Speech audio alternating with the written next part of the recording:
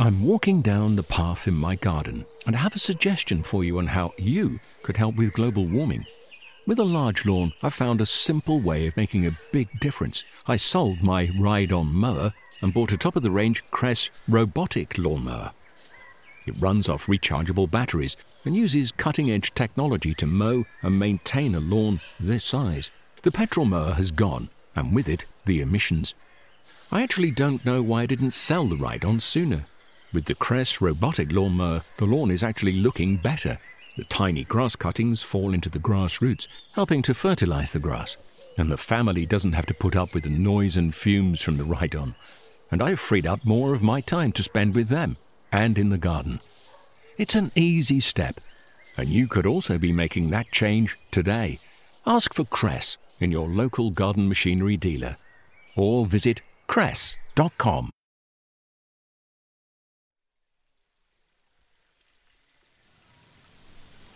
So I'm always been fascinated by things like epiphytes. I just find it amazing that plants can survive completely in the air without any roots in the soil. That's Christopher Young, a garden manager at RHS Garden Wisley. Right here we have what we call like a Vanda hybrid. So obviously the flower is really spectacular. You've got this lovely kind of purple and speckling to it. But I just find the structure of the roots even more fascinating. So you kind of see here, they're starting to go a bit white. So that's when they're starting to become a little bit more dehydrated. They go white. When you water them, they turn this lovely green colour. I just find them really fascinating. We're standing in Wisley's brand new orchid house, which is chock full of plants from the RHS's vast orchid collection. There are epiphytic orchids, as Christopher mentioned, with long tendril-like aerial roots, fan favourite cymbidiums, sometimes called boat orchids, with intricately variegated petals, rare species like Laelia gouldiana, a dashing pink plant that's now extinct in the wild. And that's just the tip of the iceberg. But it's always been my dream to actually have a dedicated space, to actually now be here, standing in it, enjoying it. It's a dream come true. With the grand opening of the Orchid House this past month and the publication of the Orchid Review, our annual orchid yearbook, within reach, we thought it was about time for another Orchid Special. So stay tuned as we take stock of this strange, beautiful and absolutely massive plant family. We're starting off with a name familiar to any specialist orchid breeders out there, Julian Shaw. Julian heads the International Orchid Register and is here to walk us through why he sees so many new hybrids each month. Afterwards, London grower Reshma Lobo will make the case for the oft-overlooked jewel orchids. Before we venture to America to learn all about the cattleyas named for First Ladies. And finally, we're ending just outside Birmingham, in the home of Kevin Wigley. Kevin is the epitome of the very keen amateur. He sacrificed an entire room in his house to grow hundreds of different orchids and give them the conditions they need to thrive. You're listening to Gardening with the RHS with me, Guy Barter.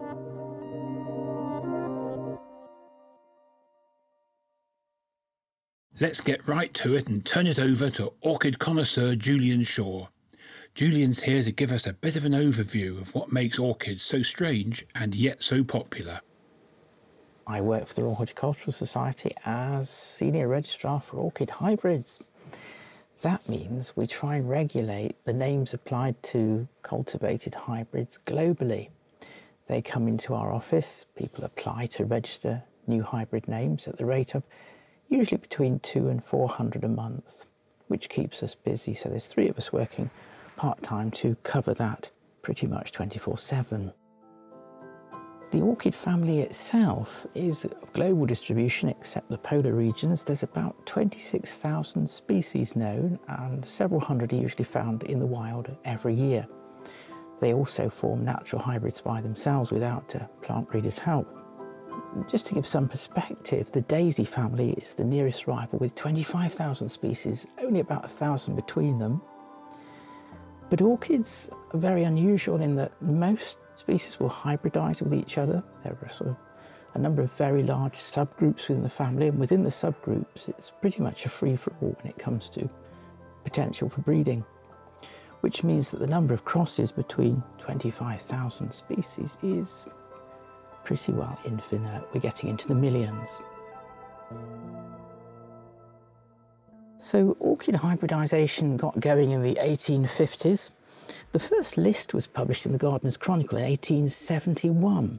There were about 20 odd hybrids known by that time. The Orchid Review magazine started to be published in 1893, which is a sign that orchid growing was reaching a wide audience. And in 1906, a man called Frederick Sander started producing a careful list of orchid hybrids because they were coming thick and fast, and he thought, unless we get a catalogue that we keep up to date, it'll be total chaos. Because it's easy for people to make the same hybrid, give it a different name, and that immediately introduces confusion, because in those days, no internet, people had to rely on the post. So in 1906, Sander publishes his first edition of his list of orchid hybrids. And the Sanders dynasty, the family kept the nursery going. It was based at St Albans, not just north of London. So it took enormous effort, doesn't it, and commitment for a family to maintain that recording generation after generation from the 1800s right up to very recently, in fact, 1960, when the economics really of producing the list made David Sander decide to see if he could get the Royal Horticultural Society to take it on. Well, we get a mixture of keen amateurs who have their own breeding programme. Really keen amateurs have their own sterile laboratory that they set up in the bathroom or the kitchen or something, all the way to the large commercial nurseries that have serious breeding programmes and turn out literally several million plants a year. And that's why, you know, you go into supermarkets and department stores and there's trays of orchids everywhere.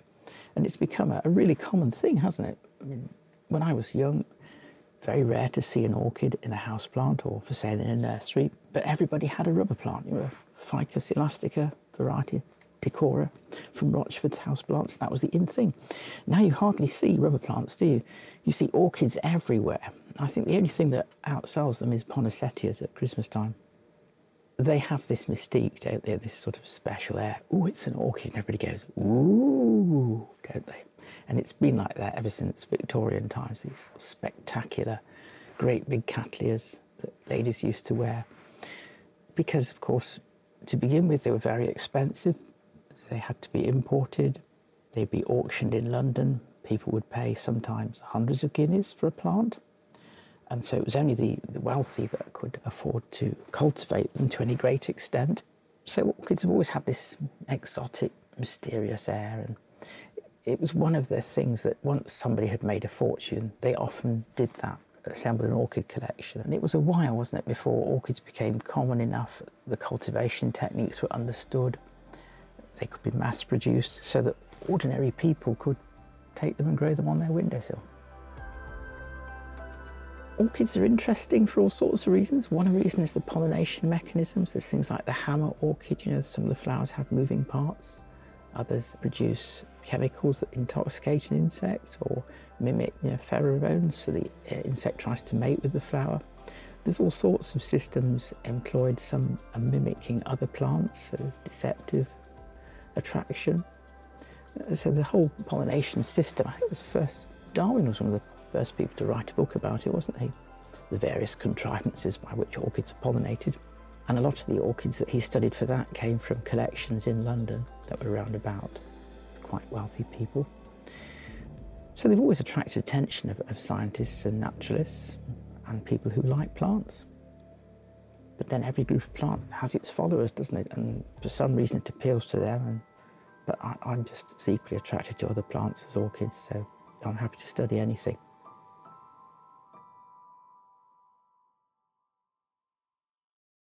Thanks, Julian. If you'd like to learn more about the mind-boggling number of orchids out there, do check out the International Orchid Register. We've included a link to the database in our show notes.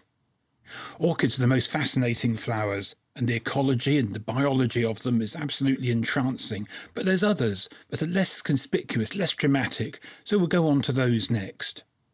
For Reshma Lobo, the owner of Ugly Plantling Nursery in London, the sometimes kaleidoscopic leaves of these plants deserve a second look.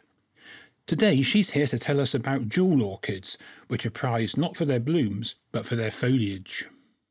I think quite often people think of jewel orchids as this one specific species called Ludicea discolor, which has been around since probably the 70s or the 80s through garden centres and through other growers. So people associate jewel orchids with just that one species. But actually, jewel orchids is a whole segment of very special orchids, specific species, genera that are terrestrial. They grow in tropical and subtropical regions of the world predominantly. They grow on the ground through leaf litter and moss and have evolved in such a way to have just absolutely glorious, glorious leaves. So Ludicea discolor, for instance, dark leaves and veins that almost look like a pinstripe suit. But then you've got Macrotis petola, that is absolutely like lightning running through the leaves. And then you've got Anectochilus, dark, almost black leaves with veins that look like fiery embers running through them. So it really just depends on the specific cultivar or the species you're talking about. But the thing that's really common to them all, though, just the right light, they are all sparkly and shiny. It's indescribable. You'll think, what, did someone, put glitter over it or something? Because that's how beautiful they actually are in real life. And, when I say this to people, the common question I then get is, oh, do they flower? Of course they do flower. It's a plant. Of course they flower. But the difference is that these orchids make beautiful but really small flowers. They tend to be white or off-white. They're very intricate, just as you would expect an orchid flower to be, but they're just so small, maybe a centimeter and a half at best. So they're really too tiny to really admire and appreciate, which is kind of the reason why you would actually grow them all year round, to appreciate and admire the foliage rather than the flowers themselves. So my journey into orchids and jewel orchids in general really is, I've always liked the unusual stuff that is not so common. And many years ago, when I came across my first Ludicea discolor, I thought, oh, that's very unusual. Started looking into it more. And over time, I realized that, actually, it's pretty niche, or at least it was back then. There were very few people, very few hobbyists who really were growing jewel orchids in the UK. And then at some point, I realized that, actually, I want to make this available to many more people. So I started looking into, how do I grow them? How do I grow them quickly? And that's how the journey began way back. I think this is a topic that probably does not get as much attention as it should, and that is poaching. Picking orchids from the wild when they're supposed to be protected. Now, orchids everywhere are protected species, which is why you've got rules and regulations around orchids. What's been happening throughout history, and you'd be surprised that it happens even to this day, and not just in the case of jewel orchids, but also in the case of other rarer species of orchids, other rare species of plants, even succulents, where you've got these so-called plant hunters who steal them from the wild in the natural habitat so that they can sell it to the highest bidder. Tissue culture, in my experience, is one way you remove the pressure on wild collections of orchids, because these pretty things, you're making them available at scale to people who would like to try growing these at home. So they don't have to rely on illegally collected things that they find maybe online or through some spurious WhatsApp groups and so on and so forth. So tissue culture then is, in bare bones, it's not too dissimilar to chop and prop. Except in a year of chopping and propping, you might get 4 plants out of the 1 plant you started with, whereas with tissue culture, you probably will get 200, or depending on the scale, maybe even 2,000 plants. How did I get started into tissue culture and jewel orchids? I just basically Googled it. I actually started out in my old flat. I kind of started out doing all of this at the kitchen table and really just using things like my pressure cooker or the oven to sterilize things and create a makeshift shelf with lighting and things like that, sterilize all of this stuff to teach myself and experiment with tissue culture. So that's kind of how I started. But it's really not that hard if you put in a bit of effort, you know. It can be a fun experiment. If you're interested in growing jewel orchids at home and you are a total beginner to this, I'd suggest go with a thinner stemmed species such as Anectochilus, because Anectochilus are very resilient plants. Yes, they need high humidity, but as long as you give them good, decent 70% or so humidity, you throw anything at them and they will cope with it. So in terms of just getting into it, I'd suggest Anectochilus is probably the easiest, in my opinion. Of course, most people will say, oh, you know, Ludisia is the beginner orchid. I have lost count of the number of Ludisias that have died in my care. I have lost count. You know, they're so fussy. Stem rot, even when everything was fine and going swimmingly one day, and the next day you see stem rot, there's something else going on. There's always something going on with it, at least. So I find Anectochilus, if you're a total beginner, go for any species of Anectochilus. I think that would be great.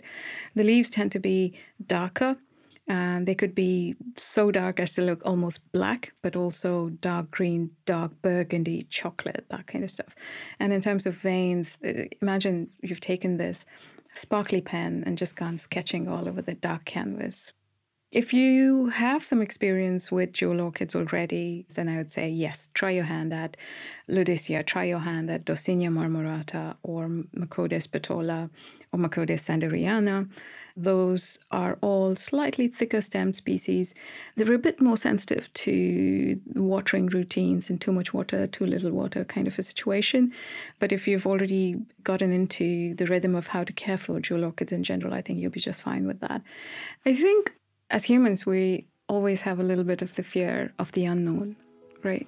You have never done something before, you want to try to do that for the first time. There's going to be a little bit of apprehensiveness to that, a little bit of anxiety, and that's totally normal. Give it a try, see if it works. If it doesn't work for you, that's fine. At the end of the day, I think there is no reason to be daunted by jewel orchids. What's writing on it? Thanks to Reshma. We've included a link to Ugly Plantling in our show notes for those keen to grow their own rare and ethically produced jewel orchids. However, if you're still not convinced about orchids that lack show-stopping flowers, fear not. Our next feature is for you. We're turning away from the unusual and understated to one of the most stereotypically flamboyant genera, Cattleya. Art Chadwick, who runs Chadwick & Sons in the United States, breeds the Cattleyas named for American First Ladies. And we caught up with him last week to get a behind-the-scenes look at exactly how he does it. Cattleyas are the queen of the orchid family. They're the classic corsage flowers that were popular in the United States from the 1920s to the 1960s. If you look at any old-time pictures, everybody is wearing an orchid. 1, 2, 3, or 4 blooms on their lapel, maybe it's in their hair, and it's always a Cattleya orchid. That has the big frilly lip, and it's the most glamorous of all orchids.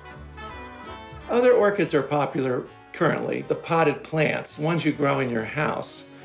You even see them in grocery stores, that's how popular they are. But the creme de la creme of the orchid world is still the Cattleya, and you see them in botanical gardens. Kew has tons, and any major botanical garden around the country, around the world, Longwood Gardens, the U.S. Botanical Garden, they're loaded with the Cattleya orchids because that's what the public identifies as an orchid. And for the first ladies, the very first lady in the United States to have her own orchid was in 1914, Mrs. Woodrow Wilson. And since then, every first lady since then has had one. That's 19 consecutive first ladies in the United States. I was at my father's house in the 1980s just reading old orchid magazines. And here's Mamie Eisenhower with her namesake Cattleya. Here's Bess Truman. Here's Pat Nixon with her. And I'm like, Dad, what is it with these first ladies and their Cattleyas? He said, oh yes, that was a big tradition back then. And That was the glory days of the Cattleyas. But they don't really do that anymore. I said, what do you mean they don't do that anymore? Well, the tradition's sort of fallen by the wayside now that corsages aren't in fashion. So I said, Dad, we should pick up this tradition and start it again because there's this long history. He said, oh, nonsense. You don't want to get involved with politics. That's the worst thing to mix with your business. I said, Dad, this has nothing to do with politics. This is a legacy. It doesn't matter what political party you're in. Everybody gets a Cattleya orchid. I think we should continue this. So against his wishes, I started doing it. And it caught on immediately. Well, let's see. We had Barbara Bush in the 80s.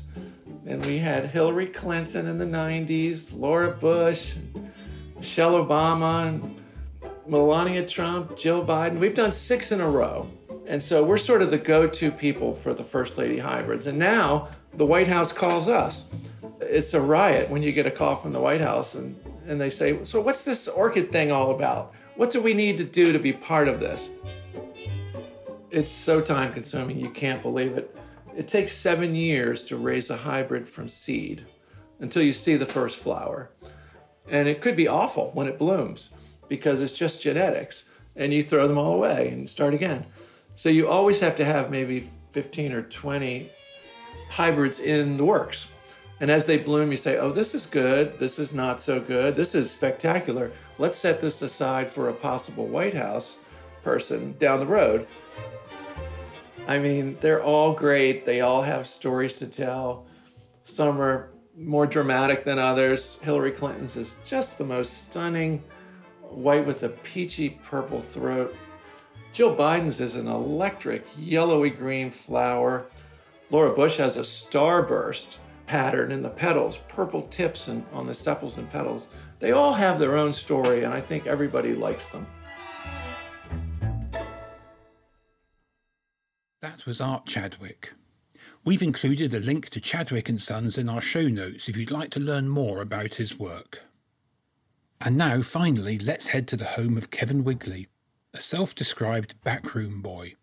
Kevin's here to explain how he converted a spare room into an orchid sanctuary and let us in on all the trials and tribulations that he encountered along the way. I have been growing orchids for 30 years. I don't like to admit I'm quite as old as I am, but 30 years is how long I've been doing this for. The current setup has been developing for the last 13 years. And yes, it started with a Phalaenopsis that was bought for me by my father, which obviously stood a snowball in hell's chance of surviving, and it didn't. But it was the spark, and it's been, well, downhill ever since, really. There's probably more orchids now than there has been for quite a long time. The current count is approximately 350 plants. So that takes up quite a lot of my time, as you can imagine. In the absence of anything better to call it, I call the room the orchid room. Well, basically, you walk through the door and there are plants on either side of you and in front of you. There are grow lights hanging from the ceiling, from the joists, providing light, obviously, and a little bit of heat. And I have grow bag trays on the benching, which keeps water off the wooden surfaces and enables me to mass water the plants. There's a fan going all the time the lights are on for air movement. There is a window, but I've actually drawn a blind down because I had the police round one time thinking I was growing illicit substances, which was amusing. The humidity generally hovers around 60%. I suppose it's a bit like walking outside on a humid day. You can almost smell the petrichor in the air, and you can feel the humidity on your skin.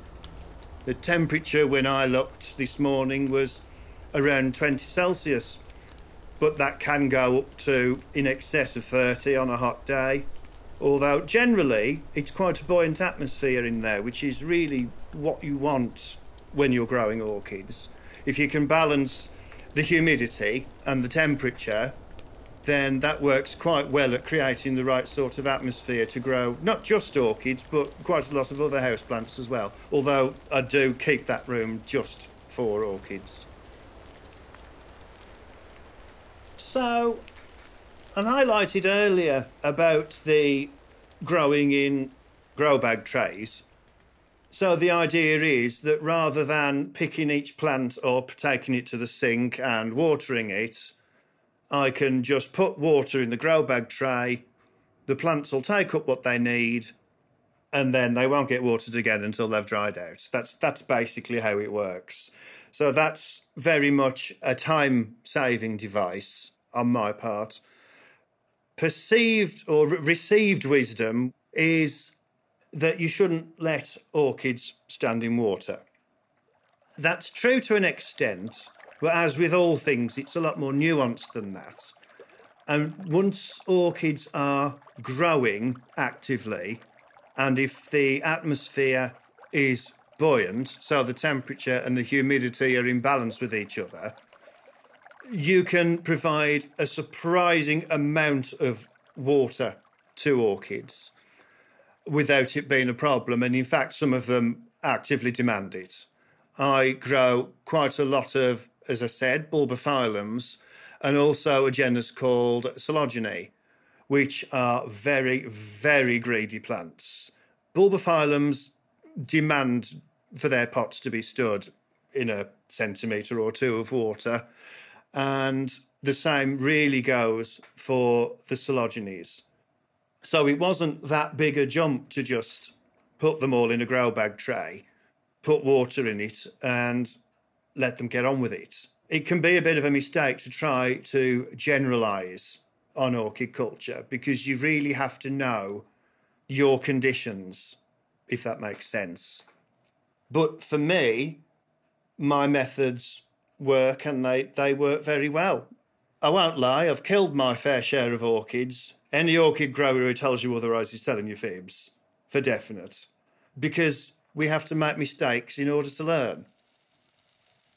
Well, I think you always have to grow, firstly, what you like, but also what does well for you. Now, a lot of people, they grow Phalaenopsis as houseplants. Well, I've never actually succeeded with Phalaenopsis. I don't find them very easy at all, which is somewhat surprising that I've got a warm grow room with practically perfect conditions for them, but I don't grow them. I've got one, and the only reason I've got that was because it belongs to my grandmother, so it's an heirloom. But I've really landed on the sort of orchids that I suppose they're a bit more botanical, you might say. The Coleogenes, there's 75 of those. There's also the bulbophyllums of the amazing scents. There's 80 of those. And then, yes, there's dendrobiums. There are a few cattleya's, but I grow those in baskets so that they don't ever stand in water. But yes, so I have to, first of all, like them. If I don't like a plant, well, why would you grow it, really? But also, you have to be very ruthless, I suppose would be the word I'd use. If a plant isn't doing well, move it on, because life's too short for mollycoddling plants that just don't want to do well for you.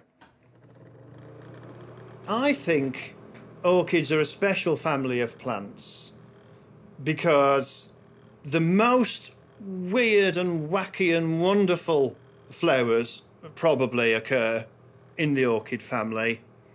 And even among my own collection, there are plants that you would not think belong to the same family of plants, and yet somehow they do. Also, probably because orchids aren't food, with a couple of exceptions, obviously. Vanilla is an orchid, and that's grown as a crop. But they have only decorative value. To me, they are the pinnacle of horticulture. But I would say that I'm biased. But I think that's the appeal. I think it's that delicateness, that tenacity, and the beauty, the diversity. Just such a wonderful family of plants. And considering that orchids make up 8% of the species on Earth, they're also seen as rare. There's a rarity value to them. So I think that's probably what does it for me. That's why I love them. Kevin is writing an article on the varieties he grows at home for the 2023 issue of the Orchid Review. The story is a must-read. The Orchid Review, the RHS's magazine delving into all things orchids, has been in continuous publication for 130 years. It's historic, scientific and story-driven. And its first issue as an annual yearbook is coming out this autumn. We've included a link to the Orchid Review in the show notes, where you can find out how to order your copy. Well, that's about it for today. Before you go, I wanted to share a few of the other RHS resources on orchids if you're keen for more information. The Orchid Review has a free electronic newsletter if you'd like regular orchid updates. The Orchid Committee hosts meetings across the country and assesses over 200 orchids for award each year. Each winning orchid is then painted by a botanical artist, and these paintings are held in the RHS's own collection. You can follow the committee on Twitter. And finally, the new Orchid House at Wisley will be changing out their displays throughout the seasons, so there will always be new and exciting plants to explore. That's all for now. So from me, Guy Barter, goodbye and thanks for listening.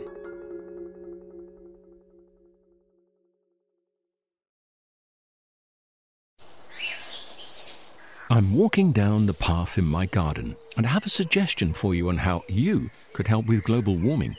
With a large lawn, I found a simple way of making a big difference. I sold my ride-on mower and bought a top-of-the-range Cress robotic lawnmower.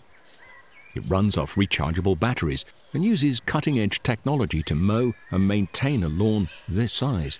The petrol mower has gone, and with it, the emissions.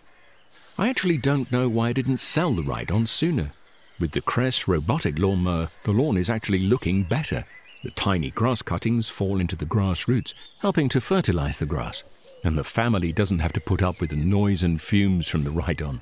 And I've freed up more of my time to spend with them and in the garden. It's an easy step, and you could also be making that change today. Ask for Cress in your local garden machinery dealer, or visit cress.com. Discover the beauty of an RHS membership all year round. Save 25% off an RHS membership today when paying by direct debit. Prices start at just £55.50. With a membership, you'll gain access to an array of special events at our gardens all year round. Be the first to know about RHS flower shows and get exclusive member-only days, plus reduced rate tickets. And you'll have the chance to enhance your gardening know-how with access to free expert garden advice, monthly editions of the Garden magazine, and so much more. Terms and conditions apply.